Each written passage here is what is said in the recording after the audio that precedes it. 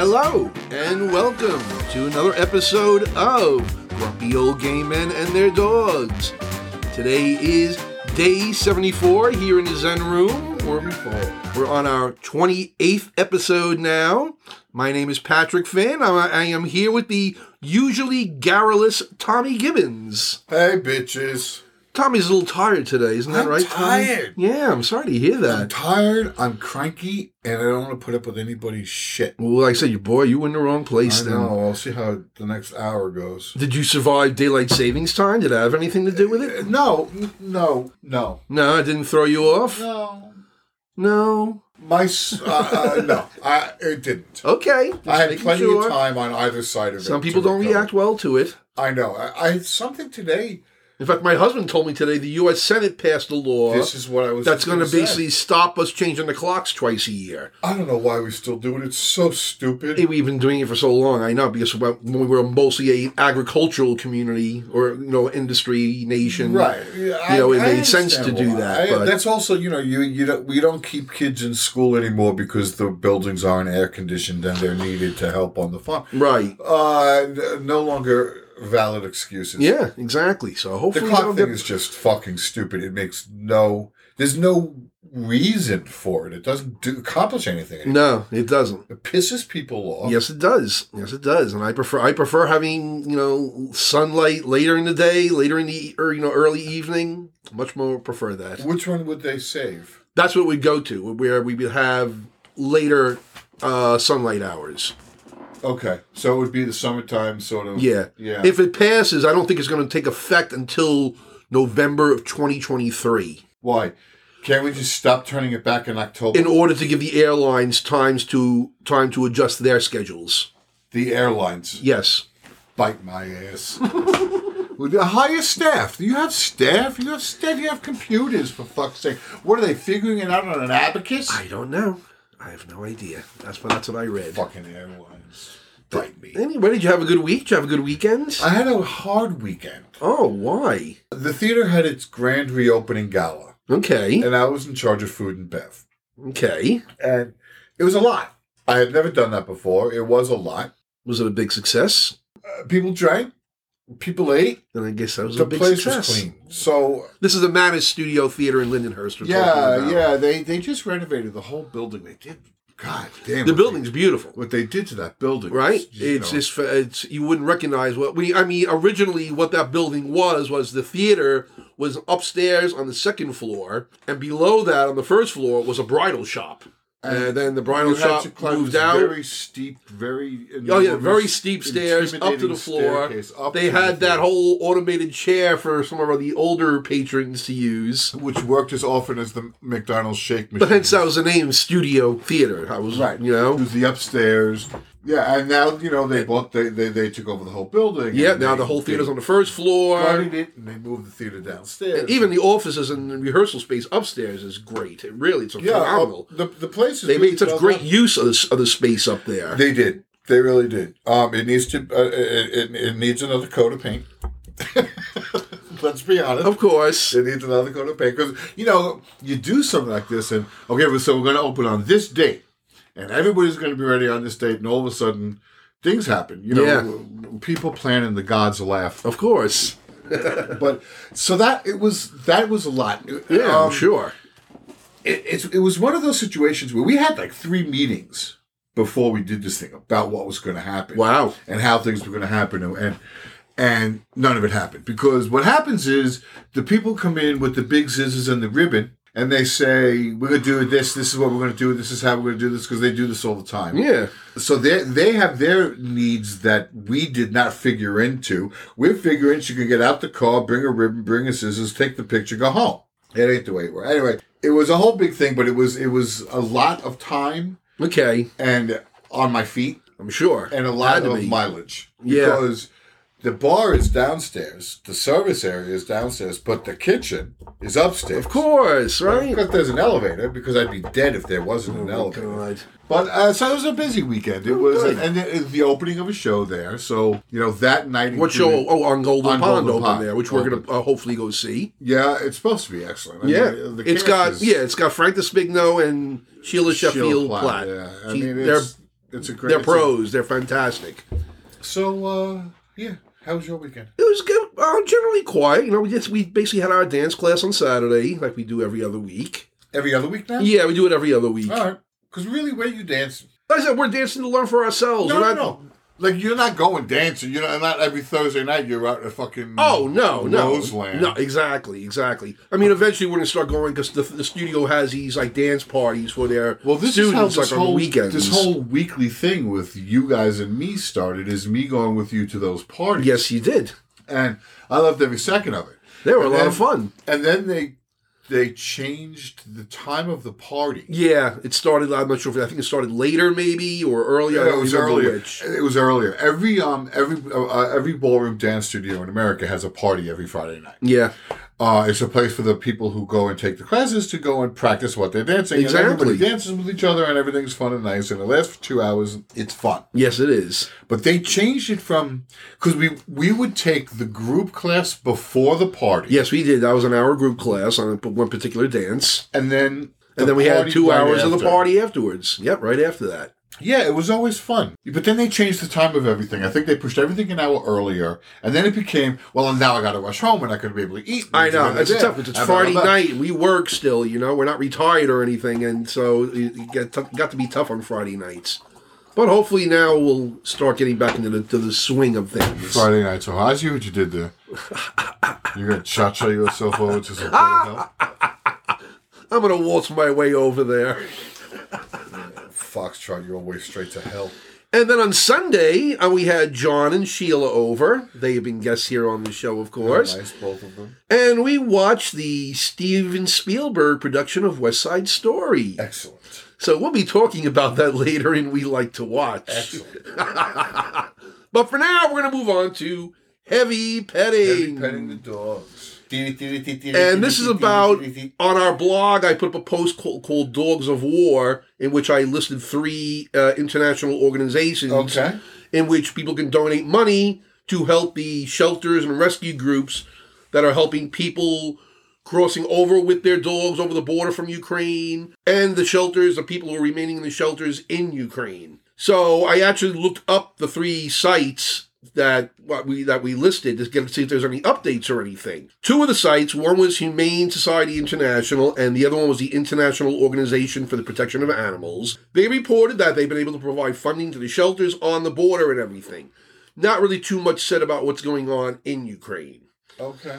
Then there's this other group. Well, they're busy in there right now. Well, yeah, they are very busy over there as it is with the shelter because they basically have millions of people crossing the border right now into Romania, Poland, all of these countries.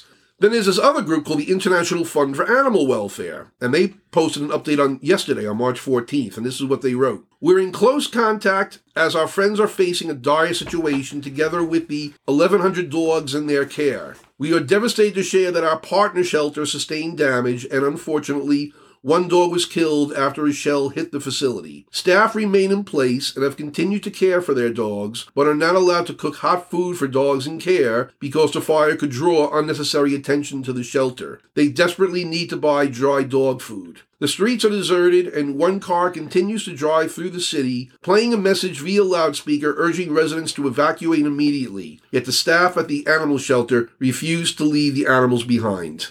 Those are animal people. Yep. Can I take the dog with me? If I can take the dog with me, I'll go. Yeah, but they have 1,100 dogs in this one shelter. 1,100 dogs. Right? Yeah. How many people? What do you mean, how many people? How many people are we talking about? How big is I don't know. 100 people? Doesn't say. There's no indication. So I'm sure it's still, not. 1,100 dogs in a single location is a lot. Yeah, right? It really is. Yeah. That's sad. That's crazy. I know. So if you care to donate money to help support these rescue groups and these shelters, go to our website, www.grumpyoldgaymenandtheirdogs.com. Look for our blog entry called Dogs of War, and you'll see the 3 links for the websites for the 3 charity groups that I just talked about. Good for you. Yeah. Help the dogs. Yeah.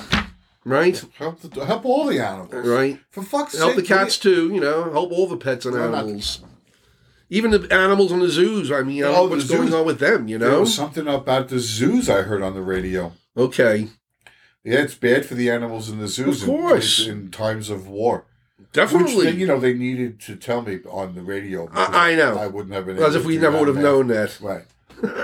But it does, snap your attention to it for that 5-minute segment. Yes. We now move on to our next topic under heavy petting. It's not about pets, but, well, kind of is. Does Louis eat bugs at all? Oh, he might. On the walks when I let him sniff kind of freely sometimes. Okay. So he could. He certainly has the opportunity. No, not that I know of. Okay. I'm saying if he might be having a tasty meal coming soon. Oh, really? Because there are these spiders referred to as parachuting spiders. Oh, Jesus. They hail from Asia, and they were first spotted in Georgia about 10 years ago. And the scientists at the University of Georgia are saying that they expected to make their way up the East Coast this spring. They're known as the Joro spider. They're about 3 inches in size, which is about the size of your palm. They're known for their very bright colors and their parachute-like silks and for attaching themselves to cars. But the good news is they are extremely timid spiders. They're very, very timid spiders. And their small pincers means that even if they bite you, they can't break the skin. So that's some consolation, I guess, right? Fuck you. What am I supposed to do when I go out and find a rainbow pattern of spiders? Never mind you. What's our youthful Ward Bryce going to do when he goes out to his car and it's covered in a spider web? Because he has severe arachnophobia. I don't care about how timid those bitches are. No. This to let you know, that's you have to look forward to this spring. When is it happening? This spring, they said. Is that when the swarm of bees and the... Well, yeah, we have the killer hornets, and what were the other ones? The killer hornets. There's been a swarm of bees on their way up from Brazil since I think those are the killer 70s. Bees. Yeah. Well. All right, so parachuting multicolored spiders. Yes, the size of your palm. The size of your palm. Fuck me. Fun times ahead. I know my friend Chrissy. Yeah. She will shit her head out herself. She will. Like I said, Bryce may never leave the house. Yeah, no, it's crazy. I don't like them, but I'm not like those people. I know, right? Yeah, I'm not. Yeah, I don't have that kind of phobia. I have other kind of phobias. Hello. We now move on to your favorite segment. Oh, the birthday. Today's birthdays. How many dead? 2. Both dead. Both dead. Awesome. And being that we're still doing Women's History Month, I did 2 women here. 2 dead women. One is actually 2 dead women. Albie, where are we where we need you? 2 dead women. 2 dead women. 3 tall women, 2 dead women. 1. That was the prequel. Yeah. Anyway, the first birthday celebrant I actually posted about earlier today on our Facebook feed. What's her name? Twitter feed. Her name is Marjorie Merriweather Post. Oh.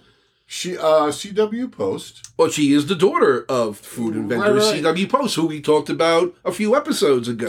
Have you been up on that campus and walk around?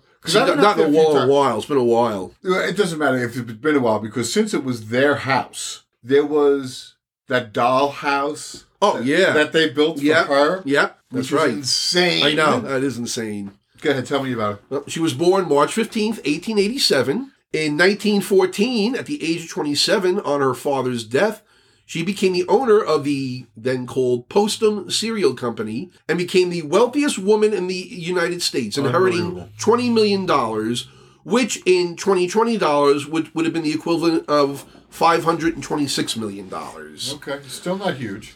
She was the company director of Postum Cereal Company until 1958, but it was renamed the General Foods Corp. She also expanded the business and acquired other food companies like Hellmann's Mayonnaise, Jell-O, and Maxwell House. Wow. After coming across the innovations of Maxwell House alone? Yeah.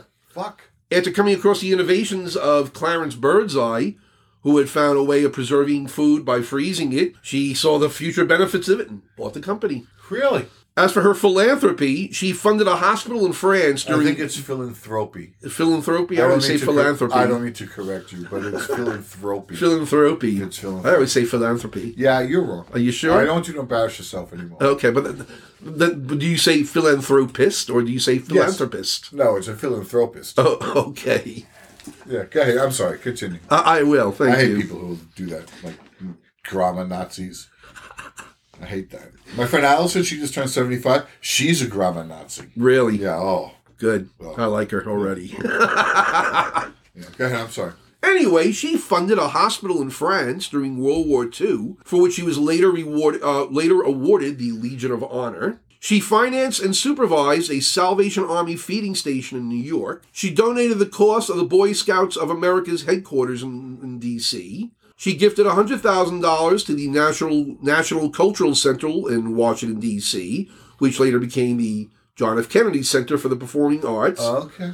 And she also funded the Music for Young Americans program. She was married 4 times. Her second husband was E.F. Hutton. E.F. Hutton.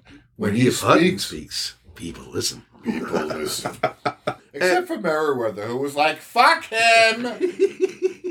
Her third husband was the ambassador to the Soviet Union. Oh. And she had spent a lot of her fortune on collecting imperial-era Russian art during that time. Could you imagine what her house must look like? Well, it's now on display at her estate called Hillwood in Washington, D.C., which is now a museum. Okay. You can actually see all that Russian art that she collected. Between 1925 and She collected it? Yeah, she collected it. Like she went out and bought it legit? Yes, she did. It wasn't like she fucking stole it? No, she bought it through the Soviet Union, which means the people who were in charge of the Soviet Union said, oh, yes, this art is mine. You must pay me for it. And so she did. And so she did. And now it's in her house in D.C. Yes, it is. All right. Let's see them come knocking on that house after Ukraine kicks it. No, it's never going to happen. She owned 4 residences in total, including the Hillwood residence in D.C. Very important. And also a Hillwood mansion on Long Island. Which What's was the Hillwood thing? I don't know. It was later sold to Long Island University and then became C.W. Post College. Okay. Between 1925 and 1927, she built a 126-room mansion in Palm Beach, Florida. Oh, God. It had 58 bedrooms, 33 bathrooms, a 29-foot-long marble-top dining table, 12 fireplaces, and 3 bomb shelters. It was declared a National Historic Landmark in 1980. Do you know its name? It's called... Give me a second, because I block all things related out, so I'm going to need a second to get back here. It's Trump's house. Mar-a-Lago. Mar-a-Lago. He bought it in 1985. After, because he tried to buy it and they rejected his offer, so then he bought the property in between the mansion and the ocean and threatened to build a house to block the mansion's view of the ocean. So then they relented and sold it to him. Crazy. Right? Yeah, so that's the story of Marjorie Merriweather Post. Happy birthday, old girl. Merriweather. Isn't Merriweather one of the fairies who helped Cinderella in the Disney version? Merriweather. I don't know. Maybe. I love that name. Maybe it is. I don't know. Merriweather. I'd have to check on that. I'd name a cat Merriweather. But we now go on to our next late great birthday celebrant. She was born in Brooklyn in March 15th, 1933, the daughter of a Jewish Ukrainian immigrant. After graduating from Cornell in 1954, she married her husband Martin. Ruth Bader Ginsburg. Ruth Bader Ginsburg is correct. Very good. You got that real fast. It's RBG. The notorious RBG.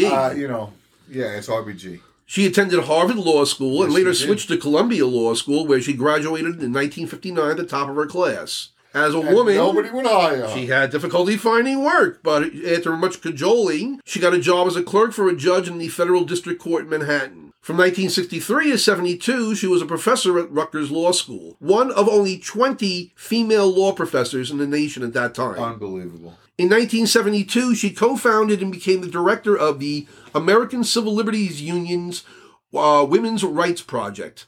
Her work there led directly to the end of gender discrimination in many areas of the law. In 1980, she was named by President Jimmy Carter to a judgeship on the federal D.C. Circuit. In 1993, she was named by President Bill Clinton to the U.S. Supreme Court. She was the first Jewish woman and the second woman named to the court. After O'Connor... Was she the first Jew? She was the first Jewish woman, not the first Jewish man. I forget. It's one of your 20th century ones, but I can't remember who it is. Certainly 20th century, but all right. Yeah, I can't think who it might be. Sandra Day O'Connor, of course, was the first woman on the court. When she retired in 2006, Ginsburg was the only woman on the court until Sonia Sotomayor joined in 2009. Ginsburg, of course, was known for her fiery dissents and for reading them from the bench. Yes, she was. Her dissent in the 2007 case of Ledbetter versus Goodyear Tire and Rubber Company inspired the Lilly Ledbetter Fair Pay Act in 2008, which made it easier for employees to win pay discrimination claims. Now, despite 2 bouts of cancer and public pleas from law scholars, she decided not to retire in 2013 or 14, when Democrats could have appointed a successor. She died at her home in Washington, D.C. on September 18, 2020, at age 87, from complications of pancreatic cancer. Which she had already beat.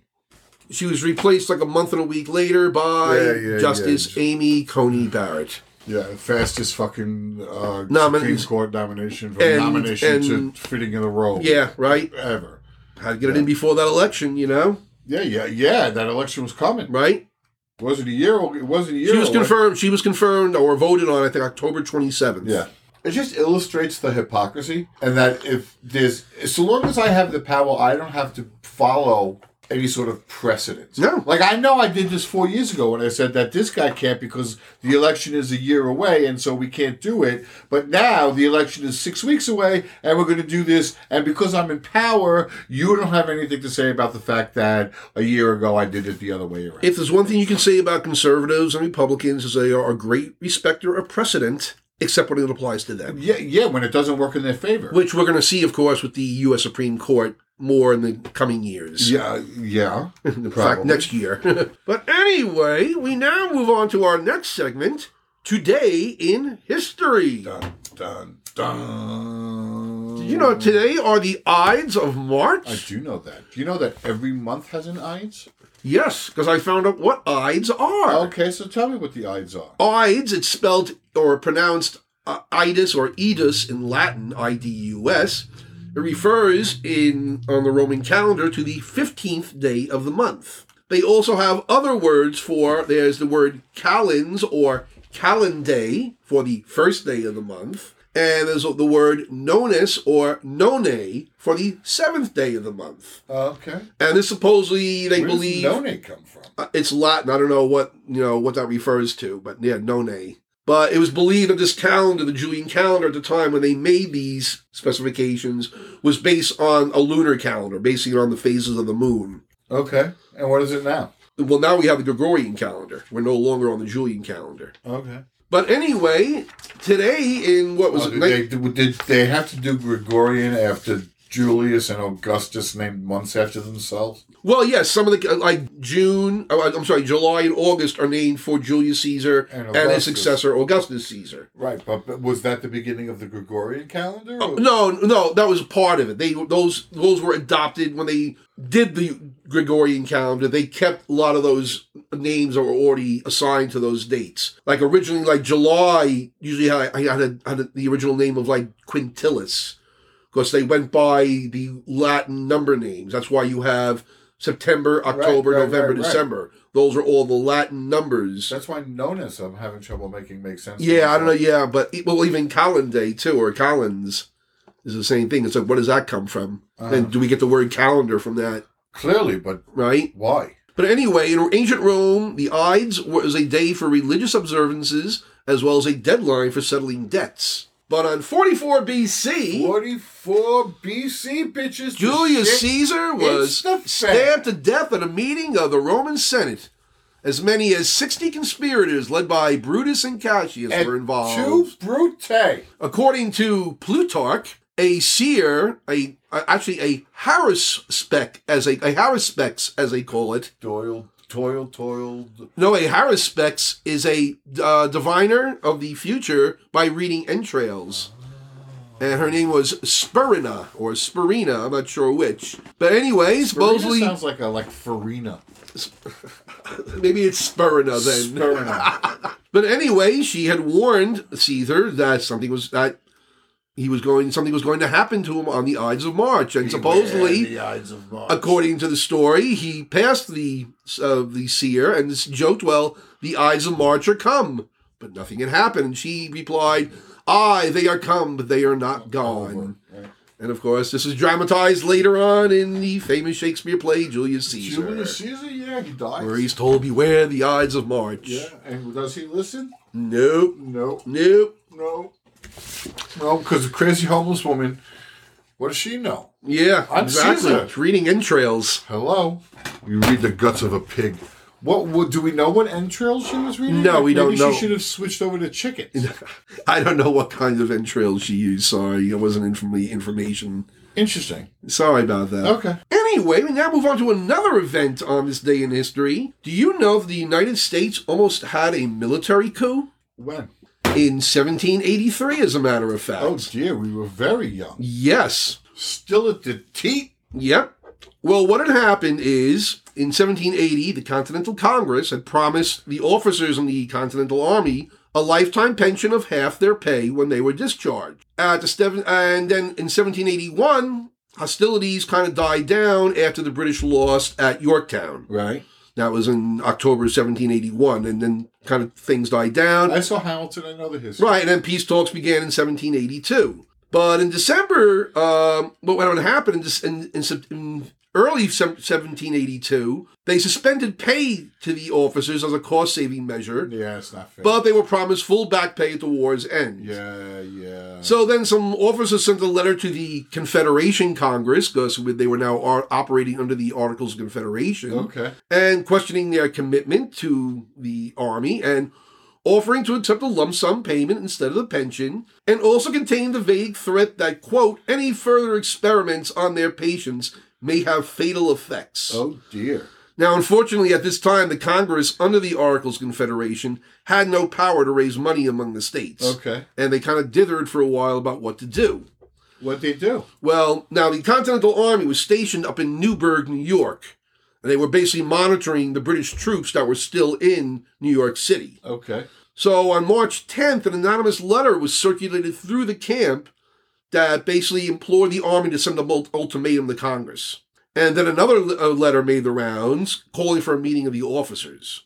Washington got wind of all this, and he tells the officers, I'm calling a meeting on March 15th. So March 15th, George Washington appears at this meeting. Uh-oh. And he usually didn't appear at these kind of meetings, but he appeared at this meeting. And well, he gave a speech which is now called the Newburgh Address, basically imploring the officers to accept the supremacy of the Congress over the Army and to be patient. He then produced a letter from a member of Congress to read to the officers. He then took out a pair of reading glasses from his pocket, which were new. Few of the officers had ever seen him wear glasses. He then said, Gentlemen, you will permit me to put on my spectacles, for I have not only grown gray, but almost blind in the service of my country. Oh, damn. So the officers realized, he's sacrificed more than we have for the revolution, He knew theater. And they said, many of the officers were moved to tears, and before you know it, they then the officers issued a resolution reaffirming their loyalty. Whatever he says. Yep. And then shortly after, Congress approved a final agreement where the officers would get a full 5 years' pay instead of the lifetime half pension. Okay. And they all seem to be happy with that. All right, well, they did now, so. Yep, exactly. All right, so shit happened. All right, moving on to our next segment. But that's the first and only known military coup in the United States. Yeah, but it really didn't come to much. I mean, January 6th was more violent. No, but they organized, They were getting organized. Yeah. That's enough. Let's say, what if Washington hadn't gone to that meeting, What would have happened then? What if? What if? Lots of what ifs. A lot of what ifs. Anyway, we now move on to our next segment. What day is it? Today is the National Day of Stuffed Clams. No, sorry. Okay. Today is World Contact Day. Contact? Yes. What the fuck does that mean? It was first declared in March 1953 by an organization called the International Flying Saucer Bureau. It was founded by a man named Albert K. Bender. And he said on this day for fuck's sake. that members of the organization would attempt to send a telepathic message into space. So do they all gather together, hold their temples, and think the same thing? Yes, they were given the following message to telegraph, so to speak. It says, calling occupants of interplanetary craft that have been observing our planet Earth. We of the International Flying Saucer Bureau wish to make contact with you. We are your friends and would like you to make an appearance here on Earth. Your presence before us will be welcomed with the utmost friendship. We will do all in our power to promote mutual understanding between your people and the people of Earth. Please come in peace and help us in our earthly problems. Give us some sign that you have received our message. Be responsible for creating a miracle here on our planet, to wake up the ignorant ones to reality. Let us hear from you. We are your friends. That's a long message. They just couldn't say, hi, we're here. Can you answer us back? I took a nap. A couple of things struck me immediately. Yes. So you want to send this message telepathically to people who you don't know, or to beings Yes. that you don't know communicate telepathically. Mm-hmm. Okay. And then did they all say, okay, at Friday at noon, we're going to do this all at the same time? Or did they all just do it randomly whenever they wanted? It sounded like they organized the thing for it. And I think at one point they even, I think later on in later years, and well, after the organization disbanded, but other groups got together and they actually did this for a week. They tried to send a telepathic message. Okay. But anyway, sometime after this happened, 3 men in black went to go visit Mr. Bender at his house, and they communicated with him telepathically. He said he felt like he was being transported. He reported having a second visit from 3 floating figures in shadows. They told him that they had captured humans from Earth to disguise themselves to have a human form on Earth for their visits. Later in October, before he was publishing his discoveries, he reported a visit again by 3 men in black who threatened him not to publish his findings of extraterrestrial life. So in November of 1953, he shut down the Bureau with a caution note to all alien life enthusiasts. See, there's you. Yes. And I'm guessing a certain percentage, probably a high percentage of those who have downloaded this podcast who sort of get that and enjoy that. Yes. And yeah, not me. Why not? I don't care. I don't care. So 3 men come down and say, we're here. 3 floating figures come down and say, don't tell nobody. And then 3 other people come down, three men in black come down and say, no, what was the middle ones? Well, the middle ones, they were 3 floating figures and in what shadows. did they say? They said that he captured humans from Earth, and were using their bodies here to appear here in human form. So the first one come and say, we're real, we're coming. Yep. The second one say, we're here. And the third one say, don't say anything about it. Right. Okay. Does that sound like Charles Dickens to you? Like, visited by 3... Stop it. Stop it. Stop it. It's just, the fuck? Then you can have him at the end saying, boy, what day is it? Why, sir, it's World Contact Day. Then I haven't missed it. Wow. So happy World Contact Day, Tommy. So do you know of anybody who could be one of those people who are aliens dressed amongst like the wolf in sheep's clothing? I have my suspicions. Do you? But I don't want to name anyone. Anybody I don't know. Anybody I know? No. You never know who's listening. No, that's the Men in Black may come visit us tonight afterwards. Well, I'm going to turn. They could be either fucking Men in Black from the government, or they could be Mormons. Either way, come on in. Go ahead. It's time to take a look into my briefs. Oh, I hate this. Perfect time to drink. Well, this actually is a good time for you to drink, because what I have here today is not just one story. I'm going to be hitting you with a lot of stories at once. I was almost overwhelmed by how much was happening. I always like sitting this way better. First, as we've already heard, Florida passed the Don't Say Gay Act, and they're just waiting for the governor's There's a bunch signature. Of shit around. There's Disney now. Well, Disney's now getting involved. They're now finally speaking up. It's like a little too late, and they know it. But the Florida legislature also passed the Stop Woke Act, which I think we may have discussed briefly last time. Stop woke? Yeah. I never heard of that in my life. Well, what it does is it bars schools and businesses from having any training or program that supposedly causes, quote, an individual to feel discomfort, guilt, anguish, or any other form of psychological distress on account of his or her race, color, sex, or national origin. Is that what woke means? That's what it's supposed to. I guess that's what they think it means.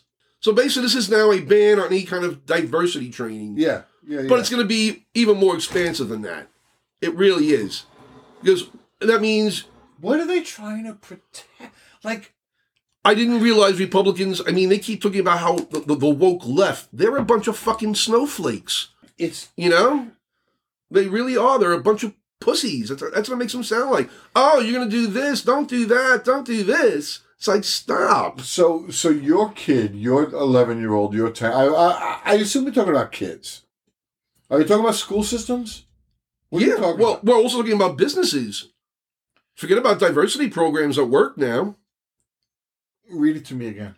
It says it bars schools and businesses from having any training or program that may cause an individual to feel discomfort, guilt, anguish, or any form of psychological distress on account of his or her race, color, sex, or national origin. Okay, I get it now. You understand? I get it. I mean, I got it, but the businesses part is pretty much where, to me, in America, that's where it goes too far. Are you going to tell Disney that they can't do fucking Diversity training? for their staff? Right? Everybody in the fucking world walks through Disney. Yeah. And they're not allowed. They're not allowed? This is just a start of what I'm about to go on to. Oh, Jesus. The Florida legislature also passed a bill which basically gave Governor DeSantis his own election police that answer only to him. The excuse for it was to maintain election integrity, even though they didn't have any problem with their elections at all. So it's all about voter intimidation. So who oversees this? Who's responsible to say that's not good? That would be up to either the legislature or if someone brought a lawsuit to the court. So the legislature handled it, handed him... They passed this law. Made him Castro, Yep. basically. Yep. Gave him his own police force. You know, if you just sawed Florida off, like with a big saw, like in the cartoons, the land, cut it out of the continent, and let it drift off and become a Bahama. Although I don't wish that on the Bahamas. But become a thing. South Carolina have a good coast. Georgia have a great coast. You know, Alabama, you wouldn't have to draw it in. This is craziness. Yes, it is. It's going to get... I got more for you. In Missouri, are you familiar with ectopic or ectopic pregnancies? Yeah, it happens in the tubes. Well, basically what happens is the embryo is implanted outside the uterus. Yeah. And the baby can still get born, but if it's not treated, the woman's fallopian tubes or ovaries can start bleeding or even erupt, and that can cause death. Ugly thing. And they can treat this with a pill that can dissolve the embryo. Oh. Well, in Missouri, the Republicans have introduced a bill to ban this standard medical care for an ectopic pregnancy. Banned it. And tell me how far it's gotten? They've only introduced the bill so far. But this is a Republican-dominated state legislature. And it's Wisconsin? Missouri. So I think we know how that's going to end up. You gotta almost... Oh, but there's more! There's more! In Idaho, on March 8th, they passed House Bill 675. Hold on. If I could go in and push the endopic pregnancy... Endopic? Ectopic. Ectopic. If I could go into the uterus, which let's face it, I'm a white male, so I'm allowed in any uterus I want. If I can go into the uterus and push it back, or go into the vagina, follow the fallopian tubes, and push the thing back, if that was possible, okay, would that be okay? Probably. I mean, I can't see why it wouldn't be, but I just don't see that being possible at all. Ridiculousness. Yeah. Instead, this woman has to go through this excruciating experience. Yes. In every level, this is an excruciating experience. Yep. Maybe the kid will be born, maybe not.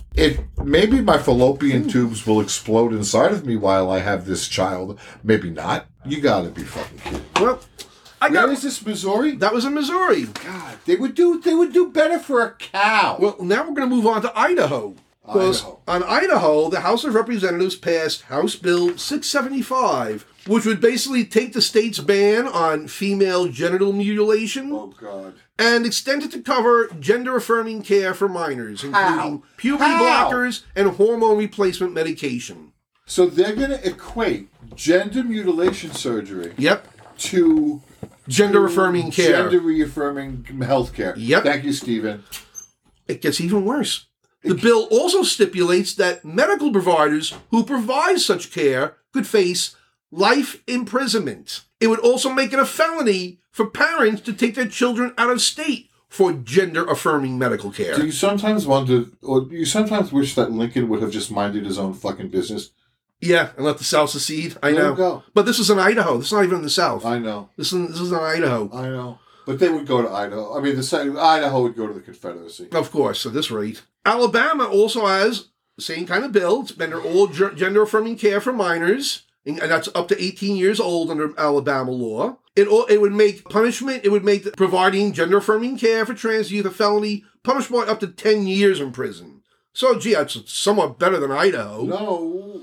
But also, the Alabama bill will require schools to disclose, quote, any information related to a minor's perception that his or her gender or sex is inconsistent with his or her sex, close quote. And thereby making the schools out the students. Who are they to report to? Who do they give that? The school district? They're supposed to report that to the parents. Report it to the parents? Yep. So that the parents can decide whether or not they want to, or they should, or whatever is correct for their family. Or whether they throw the kid out of the house.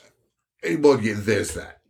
Because right? You're going to see that. And of course, these bills, all Idaho and Alabama, all outlawed gender-affirming surgery for trans youth, even though no such surgery is performed for minors. It's not done. That's. But the worst part of it is they include an exception that would allow doctors to continue surgeries on intersex children, which are children born with more than one set of reproductive organs or sex organs.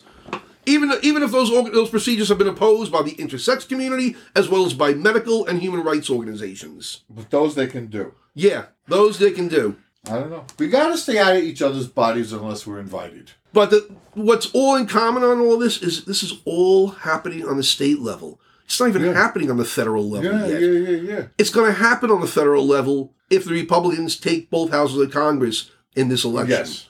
It's going to start happening there then. What have you ever? What is your closest association to the South? What I'm saying is, like, I lived in the South, and I understand, like, the war of Northern aggression. Mm-hmm. Okay, states' rights, really big, really big in the South. Yes, and that's what they're doing. And when they get federal, I don't know, Patrick. Do you think the Congress is going to flip? I mean, if you go by the math, if you go by the you know, it's always been this way. It's been this way. Every president loses seats in the House on the midterms. Do you think it's possible? Like, it's very rare that the reigning party in Congress maintains their seats. I know. I think in my lifetime, I think it only happened once, and that was with George W. Bush. Do you think that the Congress is gonna switch? Yes. You do? I think the House will. The Senate, I don't know. Well, so long as one of them doesn't. But the House will definitely, I think, is definitely going to switch. I don't know, Patrick. I mean, I don't follow their news. See, I do. I try to follow all of it, you know? No, I don't have time anymore. I'm trying to pass this fucking stenography course. I know. So, what I do watch is I watch the news that affirms me, which to me is CNN. And I pay very close attention to news sources outside the country. Yeah. BBC. The BBC, Al Jazeera, even, when you can find it. Yeah. See, I don't watch a lot of TV news. The only time I watch it is during half an hour we have dinner in the living room. I watch... But I read a shitload of news. CNN... I must spend on average about 2 to 3 hours a day just reading all the news. Yeah, I read a lot on the interwebs, too, from the sources. Yeah, I'm a news junkie. So am I. I wish other people were. Other people are. They're just, the definition of news has shifted. I know. And they're junkies on what they're calling news. Yeah. Now, they're sitting in their own Zen rooms across the country right now talking about us using the same words. Yes. You know, they're using that we're just... we're just deluded, and this is our news source, and poor us. I know. It's that gap. Yeah. That is growing more and more insurmountable. Is the gap between the we don't understand each other, and we're not willing to listen. No, not anymore. And somebody has to listen. One person has to listen to everybody, and that's always been the president. But we don't. But when half the people think he's not the legitimate president, It's impossible. It's not quite half. It's too many at a third. Yeah, yeah. But it's clearly a third. And it's the third in between. I know. It's crazy, Patrick. It's crazy. Which, of course, leads us right into our next happy segment, The Week in Fascism. Oh, wow. Okay, go ahead. First, I want to recommend this article that I had seen, which actually provided me a lot of the information on these prospective laws that are coming up. Okay. It is an article I found on Salon.com. It was on Friday, March 11th, written by a wonderful writer on their staff named Amanda Marcotte. And the article's called Republicans Aren't Content to Just Stop History. They Want to Erase Decades of Progress Entirely. And at the end of the article, that's the only quote I'm going to give you from it, this is what it says. It's not just a nostalgia for the past that animates them. It's a nostalgia for the ugliest, darkest parts of the past. The suffering most of us are glad is in the past is something the GOP wants to bring roaring back to life, even as they erase the documenting of it in the history books. Well, it's true, though. Yeah. And a perfect example of that, about 2 weekends ago, there was a conference known as the Conservative Political Action Conference, also called CPAC. It's basically where all right-wing extremists go to there and mutually masturbate each other. And they have all these. That's what they do. Well, I'm not I talking. think if that's what they did, you and Stephen would have a room booked. Okay. No, not with these people. I didn't mean literally. I meant figuratively. It's a convention, of like-minded people. Well, yeah, they have all these panel discussions. Of course. And this I can't wait for the RuPaul. You want to hear these are some of the topics. Go ahead. The moron in chief. I wonder who that's about. Okay. Put him to bed, lock her up, and send her to the border. All right. Jesus. Domestic terrorists unite. Lessons from Virginia parents. Okay. That one's scary. Lockdowns and mandates. Now do you understand why we have a Second Amendment? Are you ready to be called a racist? The courage to run for office. This is CPAC. And lastly, Obamacare still kills. But do we have a number on how many people Obamacare has killed? I don't know. I haven't heard any numbers. Is there a way to find something like that out? I don't think there's. And let's see. How many people have died under Obamacare? How many people has Obamacare killed? That would be what I would put into my Google search. How many people has Obamacare killed? Of course, you're using the Google and not whatever the OAN or Fox-approved browser might be. Of course. Did you get results? Please tell me you got results. Well, I'm looking at the Wall Street Journal, but I can't read the whole thing because I don't pay for them. Yeah. It doesn't say. This says, I don't know what it says. It says, is Obamacare killing people? That's the question, but I can't read the article. That's the Wall Street Journal. That's Rupert Murdoch, by the way. Okay, all right. I'm looking at other things. He's like, Obamacare was supposed to lower the death rate. It didn't. Okay. But as I said, I don't know what site this is. IPI. The Institute for Policy Innovation. That could be anything. That could be anybody. Yeah, we don't trust that. And that's what... All right, whatever. You lost it. Yeah, so...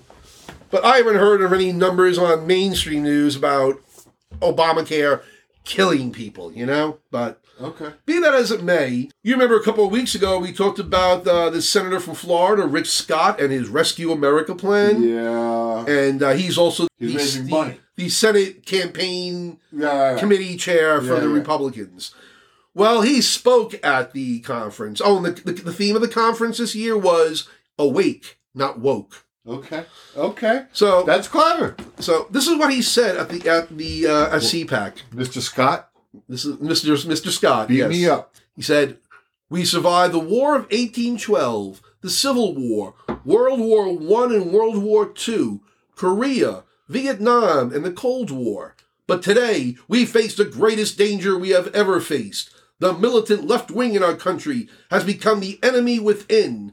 The militant left has now seized control of our economy, of our culture, and our country. The woke left now controls the Democratic Party, the entire federal government, the news media, academia, big tech, Hollywood, most corporate boardrooms, and now even some of our top military leaders. They are destroying just about everything they touch, and they've got their hands on everything. This is not the time to be timid. This is the time to be bold. Our nation's future can be bright, but we need a plan to take the country back. I warn you before you read it, though, this plan is not for the faint of heart. It will trigger a lot of people. Based on how Democrats are attacking me this week, I say we've hit the bullseye. In their new socialist America, everyone will obey and no one will be allowed to complain. If you do speak up, boom, you will be canceled. It's time to take our country back. And I'm here to tell you the American people are going to give a complete butt-kicking to the Democrats this November. You read that really well. Thank you. That was very dramatic. Thank you. I would believe that, I would believe you as Fred Phelps. I played Fred Phelps. Yeah, that's not what I'm saying. But yeah. It's evil to play. Yeah, that evilness? Yeah. It really is. It sounds very 1930-ish. Yeah. Sort of, you may be able to prove me wrong, but it'll take weeks, and by then it doesn't matter. Instead of, I could Google what you're saying and prove it that. But this is the same kind of language that's been used. It was used in the Rwanda genocide. It was used before the Holocaust. It was used leading up to the Holocaust. Yeah, I can't imagine we're headed toward a Holocaust. This is what the Jews have faced in Russia, all other places, you know? The Fiddler on the Roof took place in the Ukraine. Yeah, exactly. Okay, and I'm sorry about the there. It's not supposed to be the Ukraine, although at the time it was the Ukraine because it was just a territory. Yeah, now it's considered insulting. Now it's its own thing, Ukraine. So God bless Ukraine. But what I'm saying is, I don't know what I'm saying. I don't know. You were talking about in Fiddler on the Roof. Yeah. Taking place in Ukraine, which was then under Imperial Russia. That's interesting. Yeah, I don't know what we're talking about. This guy who's talking about... I'm sorry. This is fascist language. This is what I was looking at other commentary about it. They call it, this type of rhetoric, eliminationism. Because it dehumanizes your enemy, your rival. They're no longer a human. That goes back They're your mortal enemy. I mean, he named everything here that you could think of to provoke people. Yeah. Yeah. To provoke the right people. Yeah. What if they're right? What if who's right? Them. The people we detest.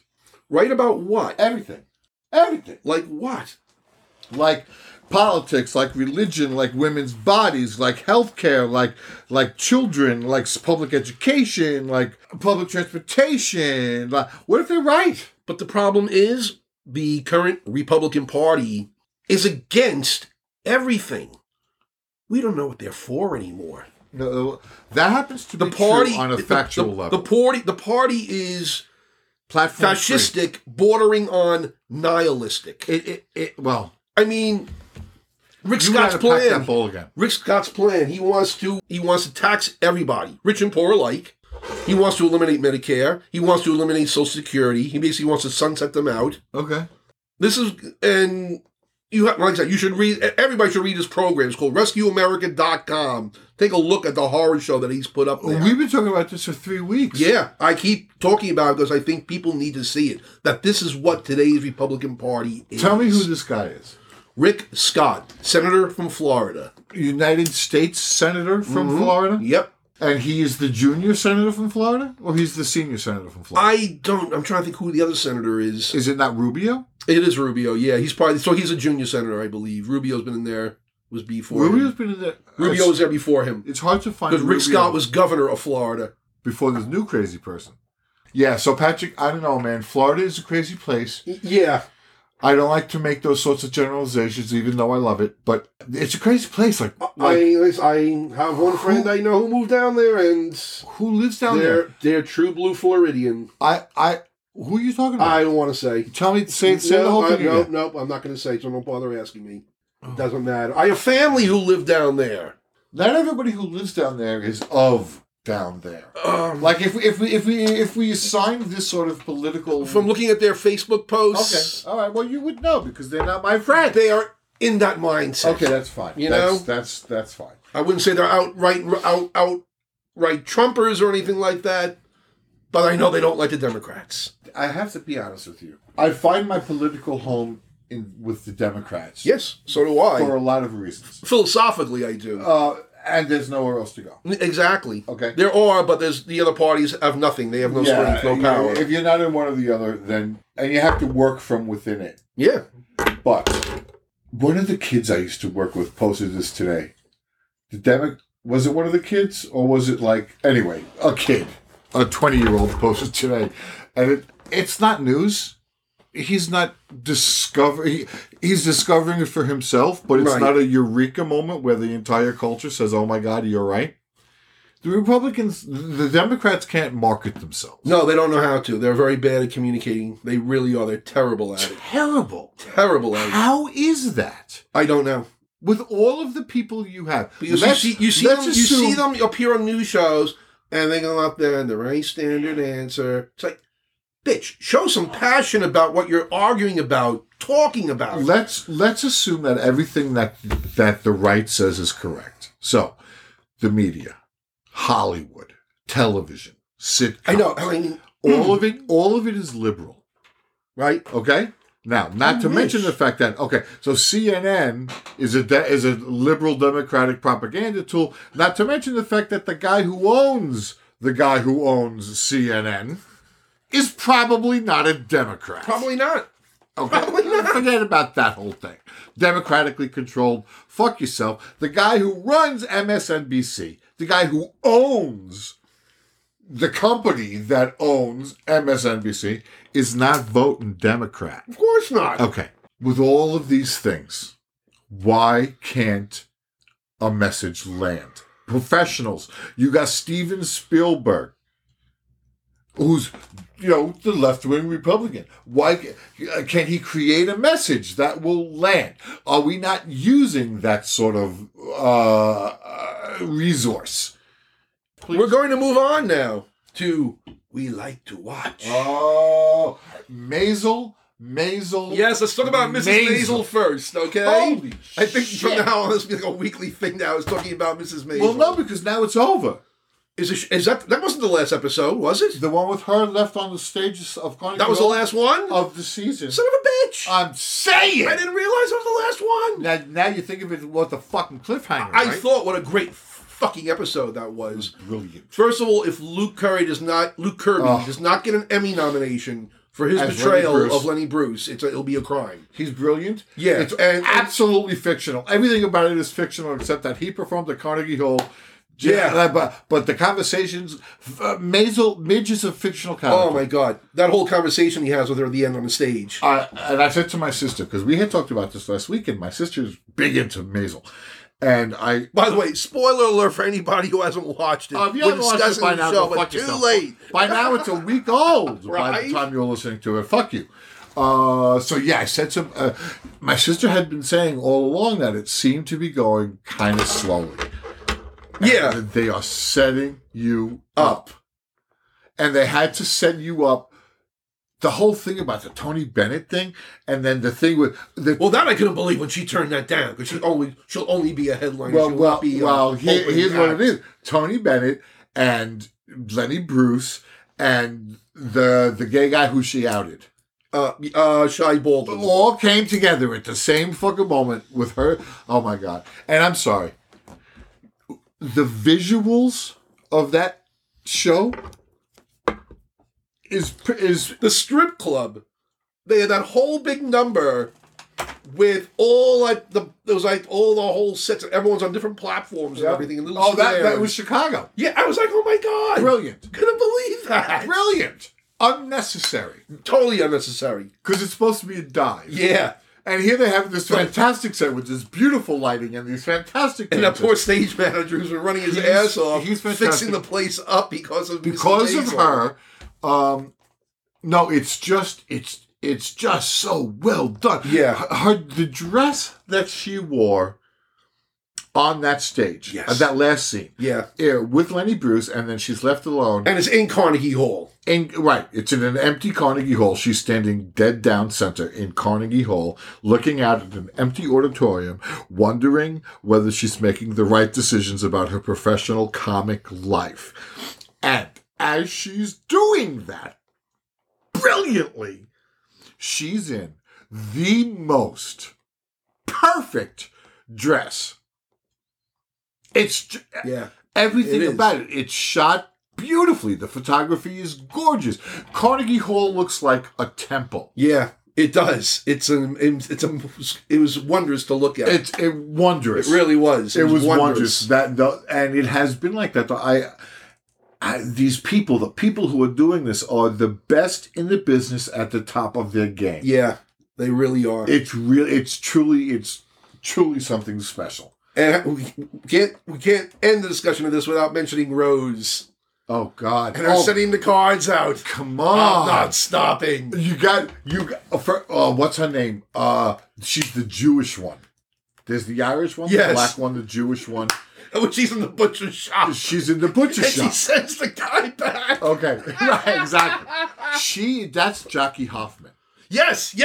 Oh my God, she's brilliant. And she's brilliant. Now, make sure we follow her on Twitter. Okay. Oh, I'll look for her. First of all, she's fucking awesome on Twitter. Yeah, I can imagine. Okay, she had just played Yenta in the Yiddish language. Oh, really? She was Yenta oh my God. in the Yiddish language fiddler. Holy shit. Until it shut down only because of COVID. Okay, what was it that I saw her in? The Addams Family. Oh, okay. I saw her in the Addams Family. She played Grandmama. God. She was fucking brilliant.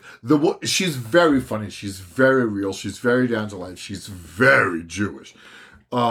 Which I find hysterical. Of course. There's just that whole sense of looking at life. Yeah. Yeah, and she plays the Jewish matchmaker, and the Jewish, the Irish, the black. Who's the other one? There's 5 of them. Yeah, I can't think. Now. And Rose was just like, fuck you. Right? Go fuck yourself. Yeah, I was like, good for you, First Rose. of all, the idea that there was like... When Rose does when she's hypnotized, the magician act. She does the whole act. First of all, the magician act was great. Well, the whole act was great. I don't know where to go with him. He's sort of like, is he part of this or isn't he? I know, because he's like a loopy kind of character. The 2 gangsters... They're all in. They're great. They're great. All in. And I'm glad they finally acknowledged what was going on with that. When they finally confronted Susie, what's going on? Right. You know? And as Susie's support, they're awesome. Yeah. They ground Susie in a reality because there are other people who are like Susie. Yep. Him at church. Oh, God. Come on. The Lord be with you. And he has to wait for the communion And what does he waiver. say? What does he say when what does he say? The priest says, "The Lord be with you," and he says, "Mazel tov." Mazel tov. and in that scene, you know it's coming. And when she says, "Please don't tell me you didn't," or "Don't tell me you didn't," or whatever it is she says to him at that moment, and you know.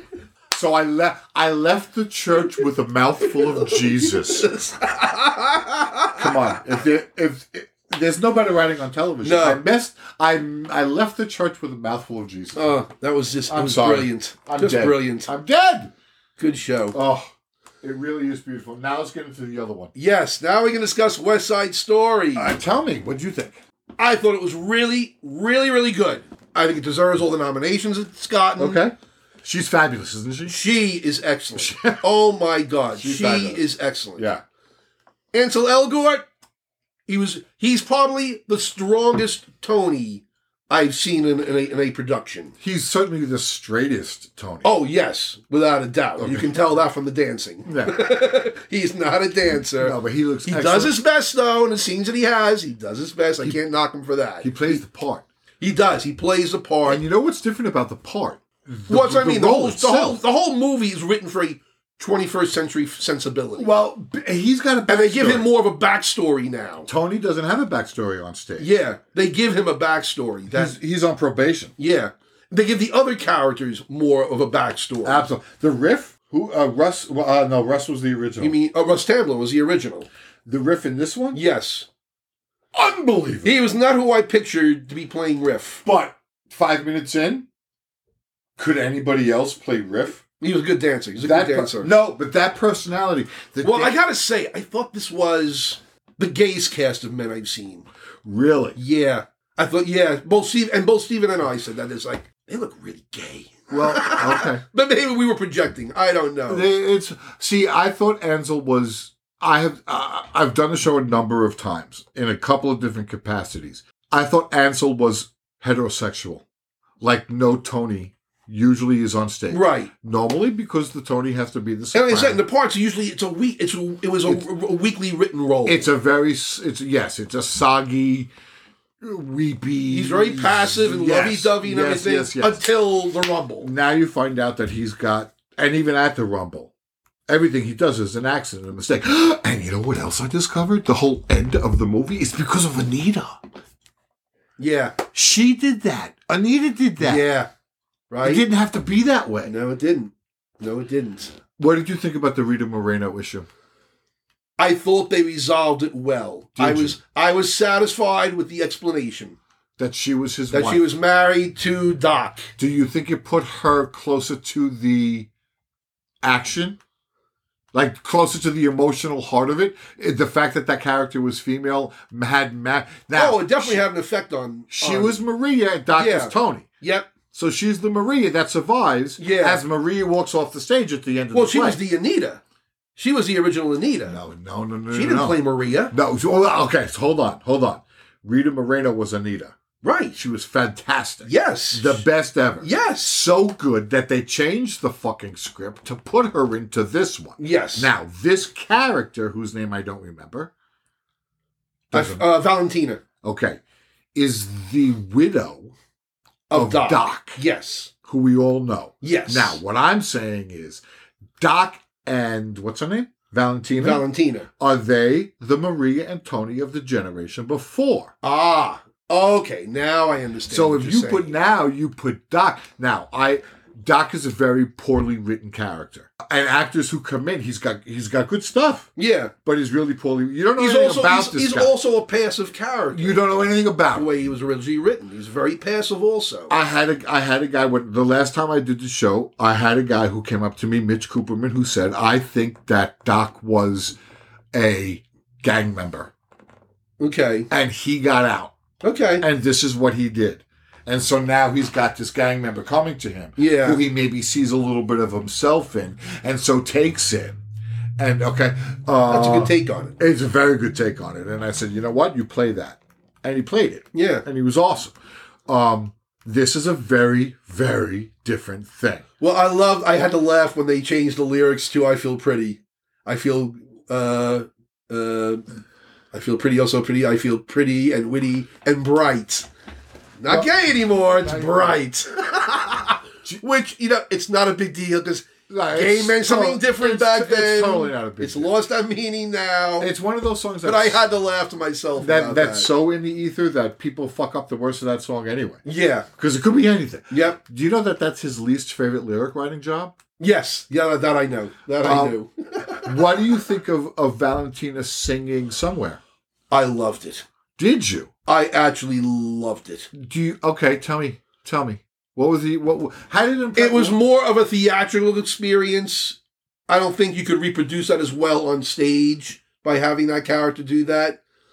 But I think as a theatrical experience, I thought it was a perfect moment. I really did. For her to have that because, listen, it's the end of it, she's done all she can. And she's still trying to have hope for the future yet. Because she is the heart of the play. She becomes the heart of the play. The way they did it this time. The way they did it in this production. Because they gave her that song. Yeah. Had they flashed back on when her and Doc's life, it would have been much more effective. Yes, agreed. Because this maybe they did film it, but they didn't. They decided to cut it for whatever reason. It could be for whatever reason. It wasn't in the copy I saw. Of course not. Okay, so that I'm judging from she's a completely sympathetic character. I believed her. I believed who she was. I was willing to accept that. Yep, me too. Because they played it really well. Yes, I was willing to accept it, and it played better in the what is called on stage the taunting scene, but it's really when the Jets rape Maria in in Doc's, and she comes up and interrupts it. There's a little woman playing Anita is fantastic. By the way, she's up. Fantastic. She's won everything. She's up for everything. If she doesn't win, it's a fucking disgrace. I think she got nominated. She's you got it. We can't let this go. I know. Let me look it up because she's fantastic. I fucking loved it. I'll tell you what I noticed about the choreography. I'm going to go backwards a little bit. That's okay. Go right ahead. When I started dancing, my training was from a woman named Lee Theodore, who, as a single woman, was called Lee Becker. Okay. Lee Becker is the original Anybody's in the movie. The Right. 1962 Jerry Robbins movie. Right. She plays Anybody. Okay. So my training was very much in that Jerry Robbins vernacular. I learned all those dances. Okay, and her training she was insane. She was intense and she was insane. Yeah. She would teach us America. 3 weeks on America. On the 4th week, we'd run America. We'd run America again, and then she'd say, "Okay, to the left. 6, 7, 8." Oh my God. And if you didn't do America Right. exactly mirrored to the left, every step is different. She would mock you. And so I know that I have a visceral relationship with this particular choreography. I think although whoever choreographed it, and I should know their name too, was not bound to the original. That was obvious. But gave credit to the original. Yes. There was enough of the original in it. There was enough of the taste of the original in that choreography in this movie that made you think he knows Jerome Robbins. I have to admit, the choreography was good. Dancing was wonderful. I missed that Jerome Robbins choreography for it. I really did. It's amazing how choreography can do that to you, right? I missed it. I really did. The only other show that happens to, well, there's a couple of shows. Charity. Fiddler. Yeah. I've always resented, as a choreographer, when I was working as a choreographer, I always resented the fact that they would hand me a choreography book. There are very few of them until Strowman. Yeah. Now Strowman, you need to hire somebody to carry each version of the fucking choreography. Right. book. And I always resented it, but there are some things I've come to learn as I've gotten older that there are some things that you have to do them that way. You have to do Big Spender. Yeah. It's an iconic. You could fuck with I'm a Brass Band, but not you can't fuck with Big Spender. You can't fuck with Big Spender. Of course not. Go ahead and jerk yourself off choreographically to I'm a Brass Band. Yes. Go ahead. I'm sorry. I've been taking up. That's so much okay. time. That's okay. That's because. But like I said, I think I'd be very happy if it won Best Picture this year for the Best Picture. I agree. I would be. And she has to win. Disappointed. Tell me her name because I know you found it. Yes, I did. Her name is Ariana DeBose. Ariana DeBose. And also, we were talking about Rachel Ziegler, who played Maria. Rachel Ziegler was excellent. Yeah, she was excellent. You know what? She was a Maria who was like, no. Yeah, she was a lot more forthcoming. She was. The fact that they met under the bleachers behind the thing. Yep. So Grease, so America. But I think that's also that 21st century sensibility being brought to it, though, too. That you're not playing the demure woman anymore. You're playing a woman I'm talking about the locale. The under the bleachers, behind where that was a great idea. Nobody is, right? Which would have been in every American gym at the time, and still, that made perfect sense. That's a very Grease thing. Is that Sandy and Danny met behind the bleachers, and I loved it. I thought it was fabulous. I loved the photography. I loved the stuff about Lincoln Center. I loved how absolutely dismal they made that environment. Yeah, it was definitely. It was definitely more realistic in its portrayal of where we were than the original film was. Now I'm ready to go back and say very much of its time. I think both films are very much of their times. They really are, and you can't and you can't denigrate one at the expense of the other. You can't. Which one is better? If West Side Story 1962 wasn't so brilliant, there wouldn't be a West Side Story 2022. There wouldn't be. Exactly. And it took 50 years for somebody to say, you know what? And it took the greatest filmmaker probably since the creation of Hollywood. Yeah. Is that a little much to say? I know. It's a lot of credit to give him, but is he not amongst the greatest filmmakers ever? Yeah. To say, I'm going to do this American classic, this thing that lives in the bottoms of people's hearts. Because West Side Story, here's the thing, you got me talking For the longest time, that was the holder of the record for the most Oscar wins for a film. I forget what film broke that record, but it held it for the longest time. How did it do with the Tonys? West Side Story? Yeah. The original? Let's go look. Very curious, because a very different cast. Yep. 1957 stage musical. There we go. Awards. Original Broadway production, 1958. It won for Best Choreography and Best Scenic Design. Really? It was nominated for Best Musical, Best Featured Actress, Carol Lawrence, Okay. Best costume design, Irene Sharaf. Ain't it amazing how Marie is supporting? And best conductor and musical director, Max Goberman. Nothing about direction. Nothing about. Nope. None of the cast got nominated. No, just Carol Lawrence. Carol Lawrence. Well, Carol Lawrence was already an established star. Yeah, exactly. It's amazing. So we highly recommend West Side Story. Recommend West Side Story. Was it playing on Disney Channel now, right? I saw it on HBO Max. Thank you, Carrie and Doug. Okay, I think it's now playing on Disney. I'm not sure. It might could be. But look for it. You'll find it. It's worth a watch. It's very It's about worth 2.5 hours, but it's worth watching. It really is. If you are a musical theater person, you're going to love it. You really are. You're going to love it. Dancing, singing, beautiful. Yeah. Beautiful. Photography. We're now moving on to... See West Side Story. See West Side Story. Both versions. And The Marvelous Mrs. Maisel. And on stage. Oh, see Maisel! Yes. Oh my God, see Maisel. We now move on to... Psst, psst, people saying stupid things. And today we're going to bring up the youngest congressman in the U.S. House of Representatives, our favorite little fascist, Madison Cawthorn. I don't know who that is. You don't know who it is? Madison Cawthorn? You know the young man in the wheelchair? Okay. Seen like at the January 6th rally and stuff? Yeah.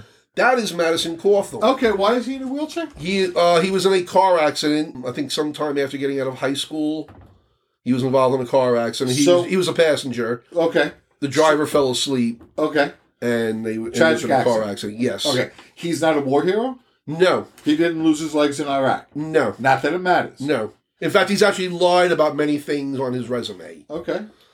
And also he's known as several young ladies from the college that he briefly attended said that basically he harassed them or their conduct was less than gentlemanly, let's say. Okay. Of course, he denied all that and stuff, and, he's a big fan of Trump, of course. Okay.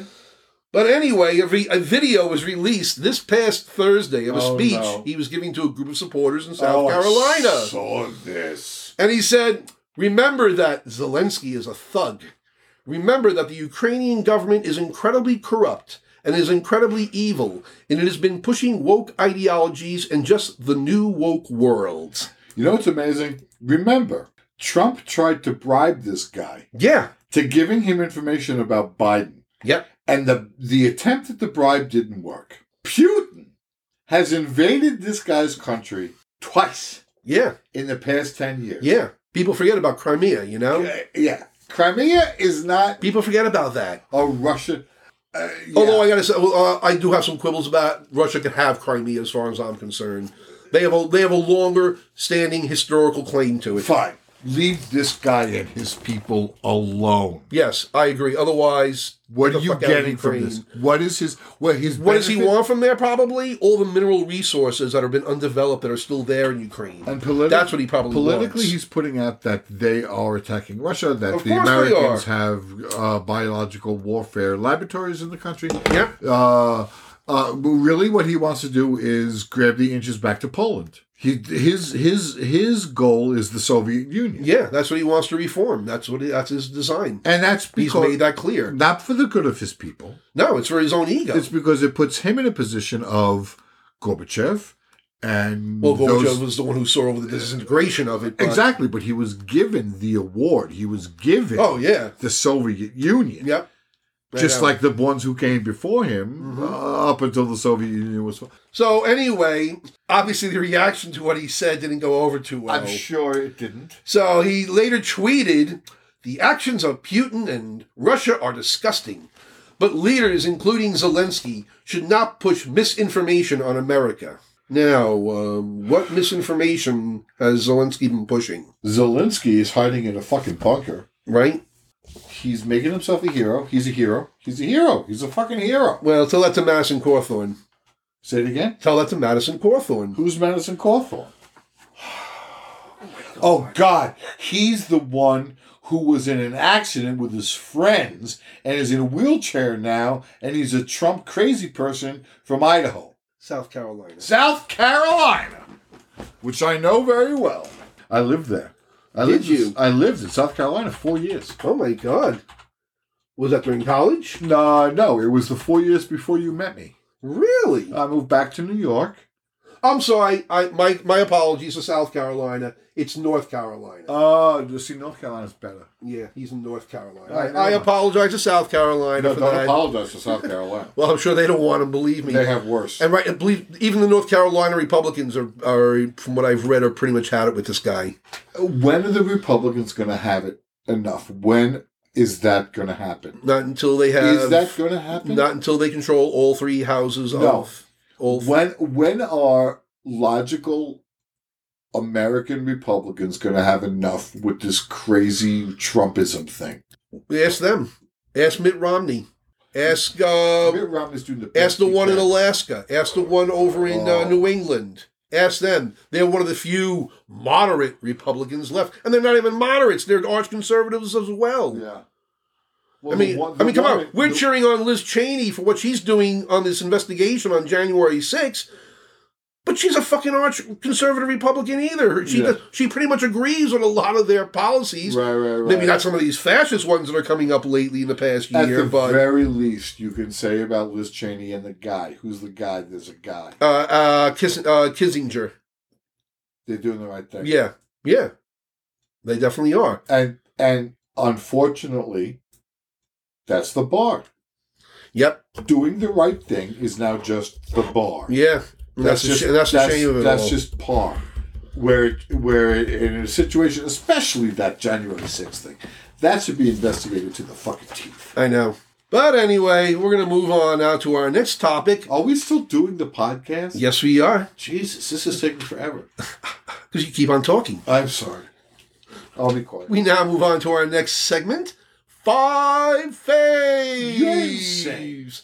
And in honor of World Contact Day, Okay. we're going to name our 5 favorite extraterrestrials. The guy from Bugs Bunny. The guy from Bugs Bunny. There was a Martian. Yeah, Marvin the Martian. Marvin the Martian on Bugs Bunny, number 1. That's your number 1? That's my number 1. My first one is Uncle Martin from the classic TV show My Favorite Martian. Well, see, played by Ray Walston. Yeah, classic is to you when they still used Hollywood flats on the sets. Yes, they did. The walls were chickens, the door closed. But it was a great show. Okay, what was his name? Uncle Martin, he was called. It was Ray Walston playing the role. He lived with Bill Bixby's character. Okay. And so to explain him, they said that he was his Uncle Martin. Okay. There. Okay. That's how they explained his character. All And right. of course, they got into all kinds of hijinks, as they usually do on the half-hour comedy from the early 1950s. 50s or 60s. Who's next on your list? The guy from Gizmo, the guy from Flintstones. Kazoo. Gazoo. He's on my list, too. Kazoo. Yes, little Kazoo. He came out of fucking nowhere? Yep. Yeah, I like that. I don't love extraterrestrials. I think this is a crazy fucking topic. Well, it's in honor of World Contact Day. Well, which I didn't know existed, and I wish I didn't. Still. But yeah, Gazoo. Gazoo on the Flintstones. Kazoo. Great choice. Gazoo, whatever. Well, since that was my next choice, what's your third choice? Mork for Mork. Ah! You copied me too. I have Mork for Mork copy also. you. You copied my list. I copied your list, my ass. Mork for Mork. Yes, the great Robin Williams. It was the downfall of Happy Days and the beginning of Robin Williams. Yes, it was.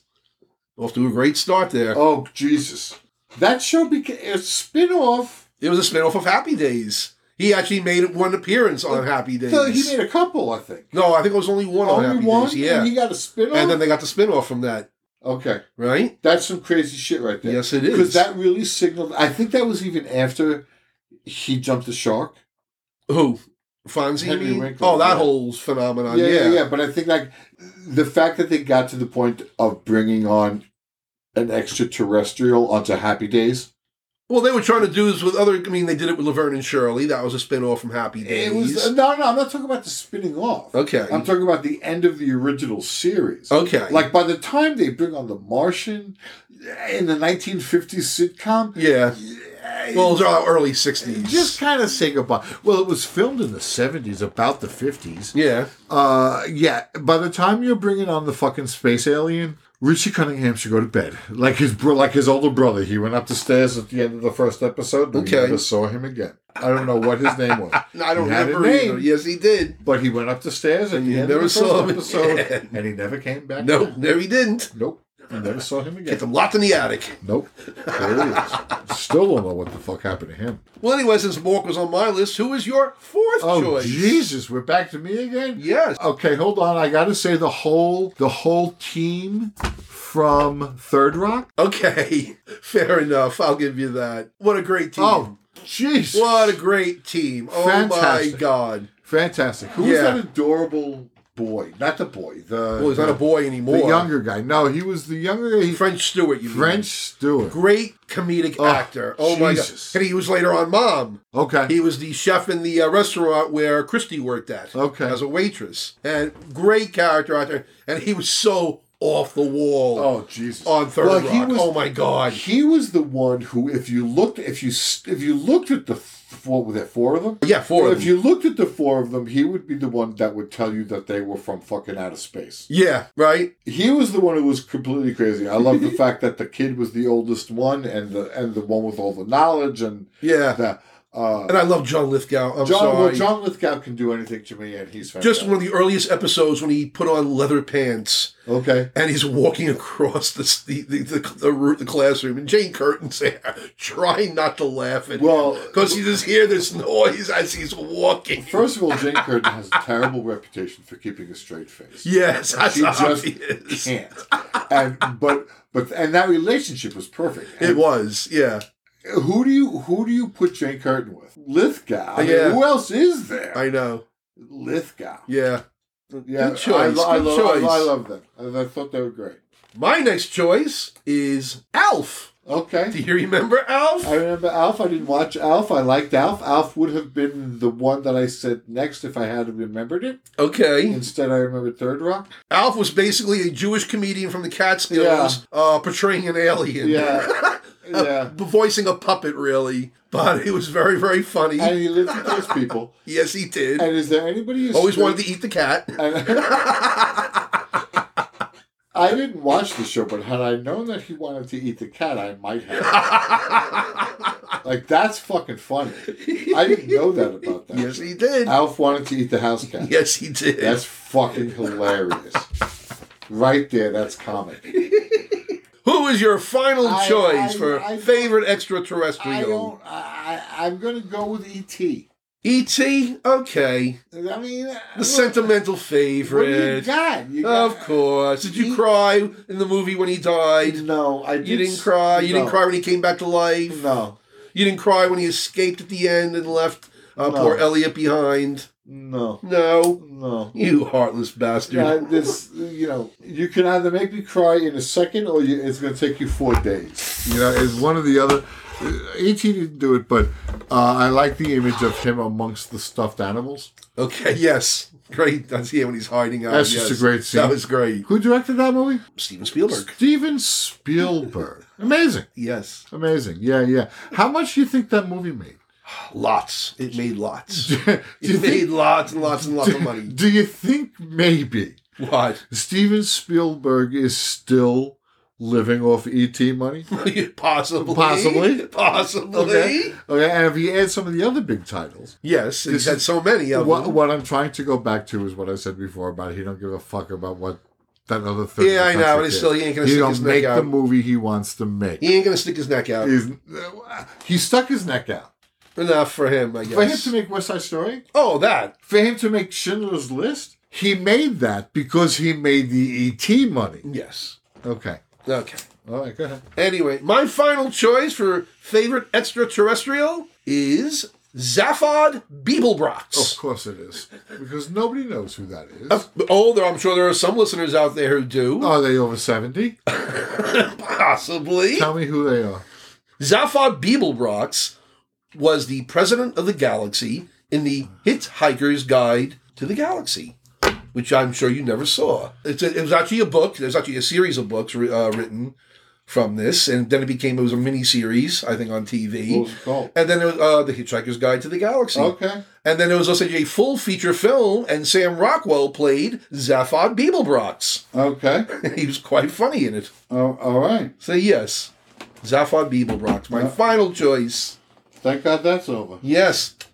We now move on to our final segment, the Grumpy Old Gay Men Gripe of the Week. All right. I'm going to sacrifice mine, which is pretty much aging. Okay. And let's just go right to you.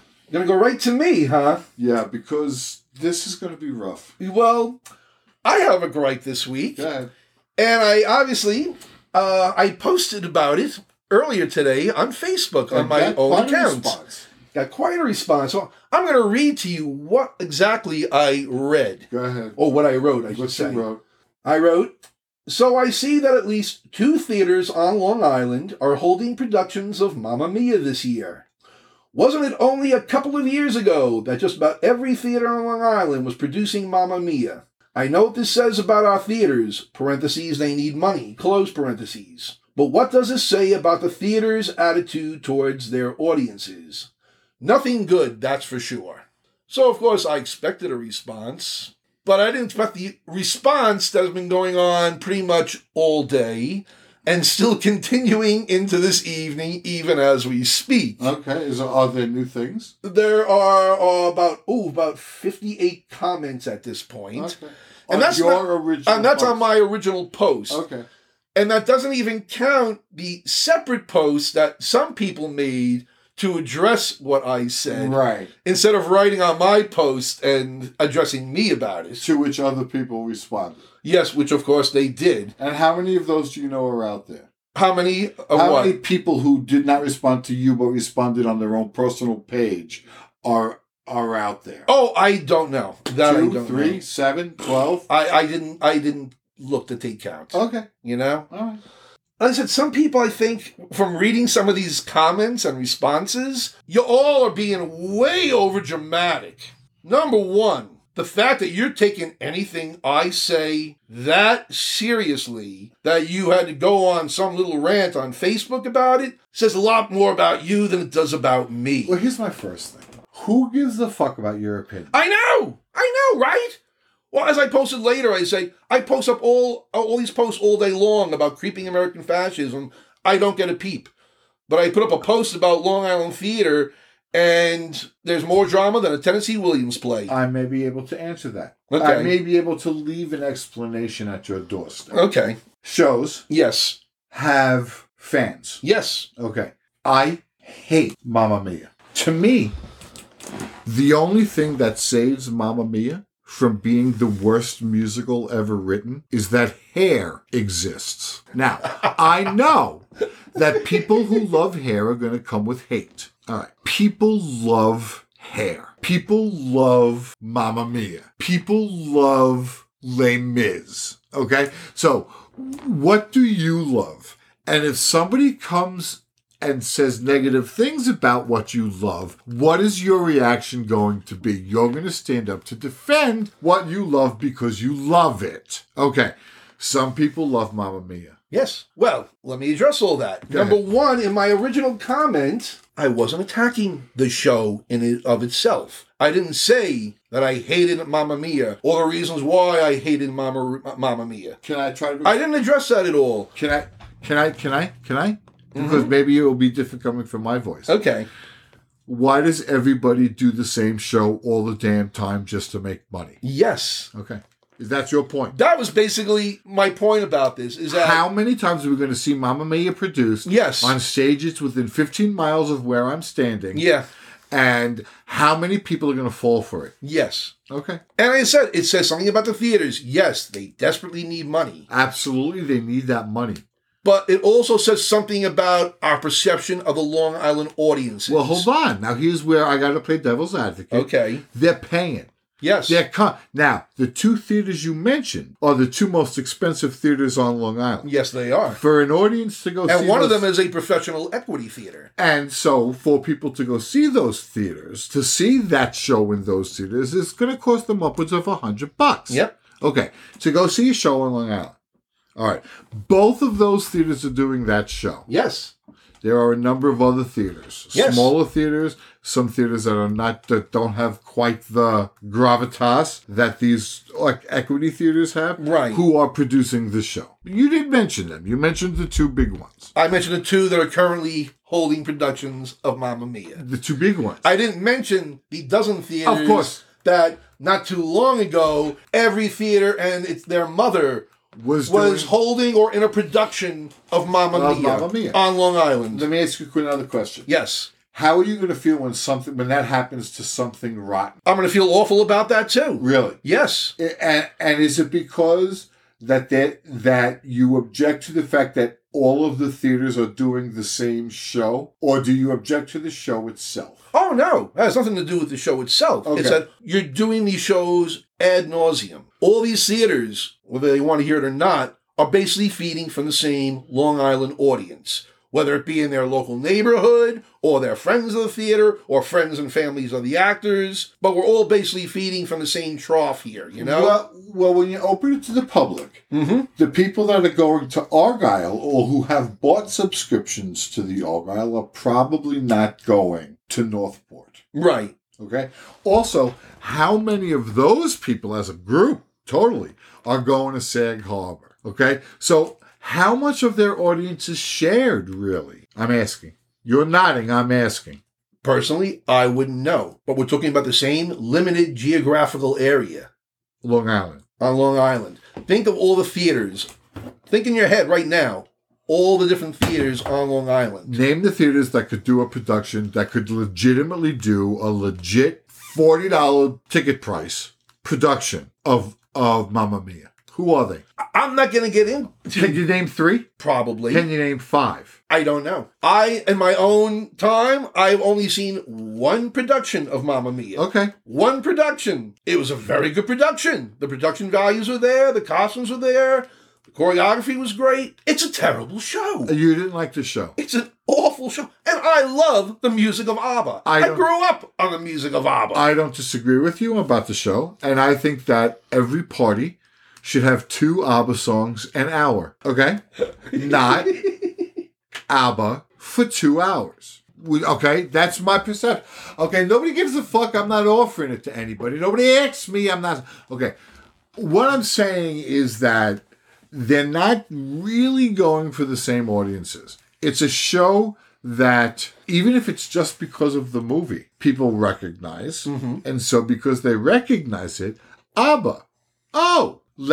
It's a much easier sell for producers than pick something Latin or any number of shows that they can pick that from obscure writers, from obscure titles that they could put on their stages. And they're going for the one that people enjoy and they're going to pay money to come see. Now, are there people who are going to go to every single Mamma Mia performance on Long Island? Sadly. God, I hope not. Probably. Okay?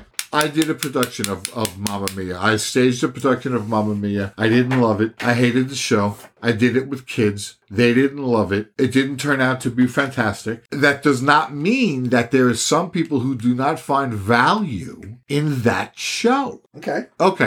You don't have to.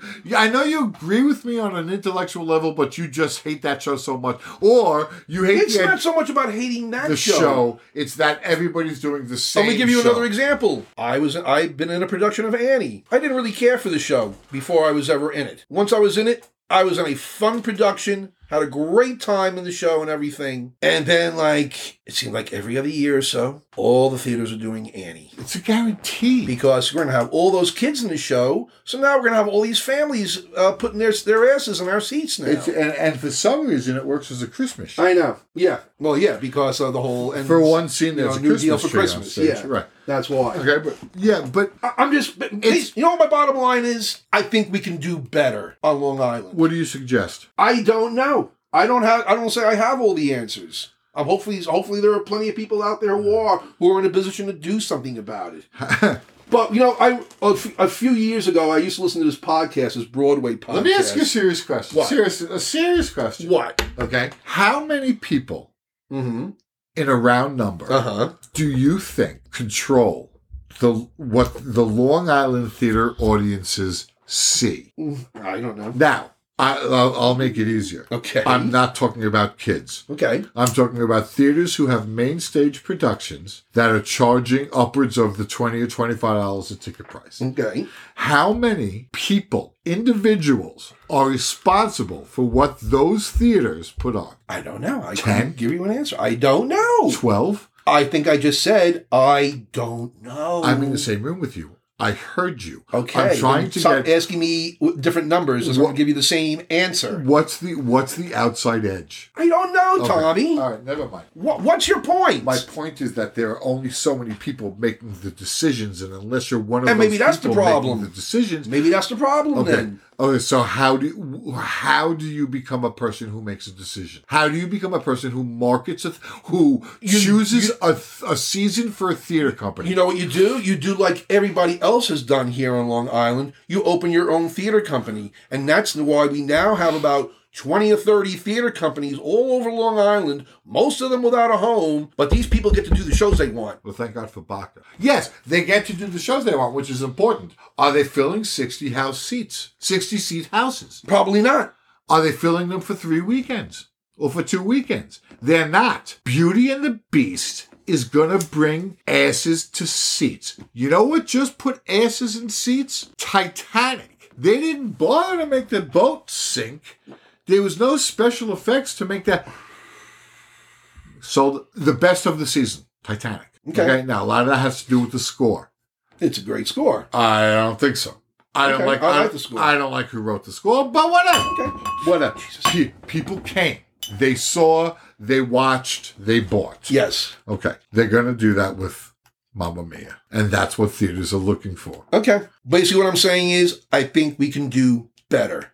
But you don't have an example. You don't have a for instance. You don't have a... Why do I have to have all the answers on this? I'm raising the question in the first place. Because most people on Long Island Theater are afraid to say anything. And you know why they're afraid to say anything? Because they want the points. Not only that, and they're also getting afraid of getting attacked on social media. The way some of these people are going off, like I had committed some grievous sin with my comment. It's like, why are you giving what I said so much credence? Well, there's that. You know? But on the other hand, why would you say it if you didn't have a solution? Why can't I just question it? Why do I have to have solution everything that's being questioned? That's valid. Why? Why do I have to be the only one? Let someone else step up then and offer a solution. So you're going to point out the problems, but you want somebody else to solve it.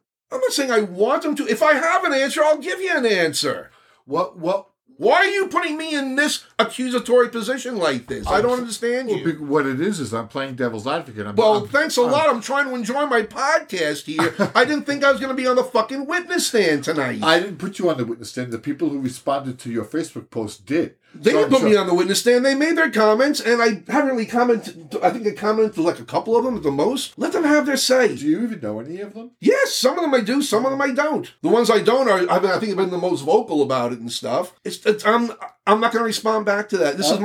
Tonight is my response back, and my response is Long Island Theater. I think we can do better. Okay, there it is. There it is. I'm trying to give you the opportunity to expand. But it doesn't matter. It's okay because the we can do better is where you're at. So let's go there. Who's doing good on Long Island? I'm not getting into specifics right now. It's late. We've been at this for over 2 hours. All right. I'm trying to just keep the conversation going. We don't have to now. We're at the end of the show. Whatever you want. So we can stop now. Please. I think we've beaten this subject to death. Whenever you want, pick another subject or end it if you want. But I just want to make clear, because some of these people who have been responding have been taking it so personally. Don't take it personally. I don't care that you're in Mamma Mia. I don't care. You can do any show you want to do. Well, that's the thing. People feel so personally about these things. I know. And it's like... And when something comes up negative about it, they respond viscerally. I have to defend it because it means something to me. I wish they got this concerned and serious about more tangential issues in our life. You know? It's like, this is nothing. This too shall pass. And it's just you! We're not talking like Ben Rich or whatever. I know, but for some reason... Ben Brantley. It's like, when Pat Finn speaks, people got to go nuts and respond back. It's like, no, you don't. I'm just a little asshole with a microphone here, just ignore you. No, I'm not saying ignore me, please. Don't never ignore me, bitch. I'm trying to move us safely. I know, but you know what I'm saying, right? I understand what you're saying. I think it's my job to play your devil's advocate because you come across with such strong opinions so passionately that they have to be questioned. Oh, okay. And that's my job. Okay. Continue. Well, questioning is one thing. You're doing a fucking interrogation. And remember, I agree with you. Oh, thanks. They're all right. You told me that now. Yeah, go ahead. We now come to the conclusion of the show. Tommy, what are your plans this weekend? I plan to work this weekend. There are shows Thursday through Sunday. Which show is that now? It is on Golden Pond, currently playing at the Manus Theater on Theater Row on South Wellwood Avenue in Lindenhurst. Yes, it is. I also am responsible for some 7 performances taking place at the Bayway Arts Center. Which is the final closing weekend of Titanic the Musical. Okay. Spoiler alert, the ship sinks. And also the entire performance schedule of the Young People's Theater Anything Goes. Which they very geniusly programmed so that it would happen on the set of the Titanic because why build 2 ships? Yep. I agree. Right. So, so I'm working all weekend. Oh, good for you. And then that's it. What are you doing? Nothing planned right now. I know on St. Patrick's Day night, I think we're having some people over for dinner. I think Stephen invited you, actually. He did invite me. But you can't because you're working. I'm working. But after that, we have nothing planned. I'm going to hopefully, maybe we'll go see a show. All right, why don't you go see I'm sure a Long Island Theater will be really glad to see me right now. Everybody's going to welcome you with open arms.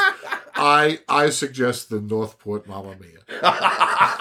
No, it's not Northport. It's, I won't say. Yeah, okay. I'm not going to bury myself anymore. Right. Oh, then I already am. Just keep the shovel work. So anyway, we hope you've enjoyed tonight's episode. We want to thank our producer, Stephen Prendergast, for all that he does. Of course, you know where our podcast is available, so I'm not going to keep on repeating all the providers. And of course, you can find all our episodes on our website, www.grumpyoldgamenandtheirdogs.com. Also, if you liked what you hear on the podcast, we also have bonus material for each episode. So go check those out. We have links to videos, to some of the topics we talked about, and things like that. If you don't link to a Mamma Mia video, I'm going to raise all well, now I'll have to now. You have to link to any Mamma Mia video.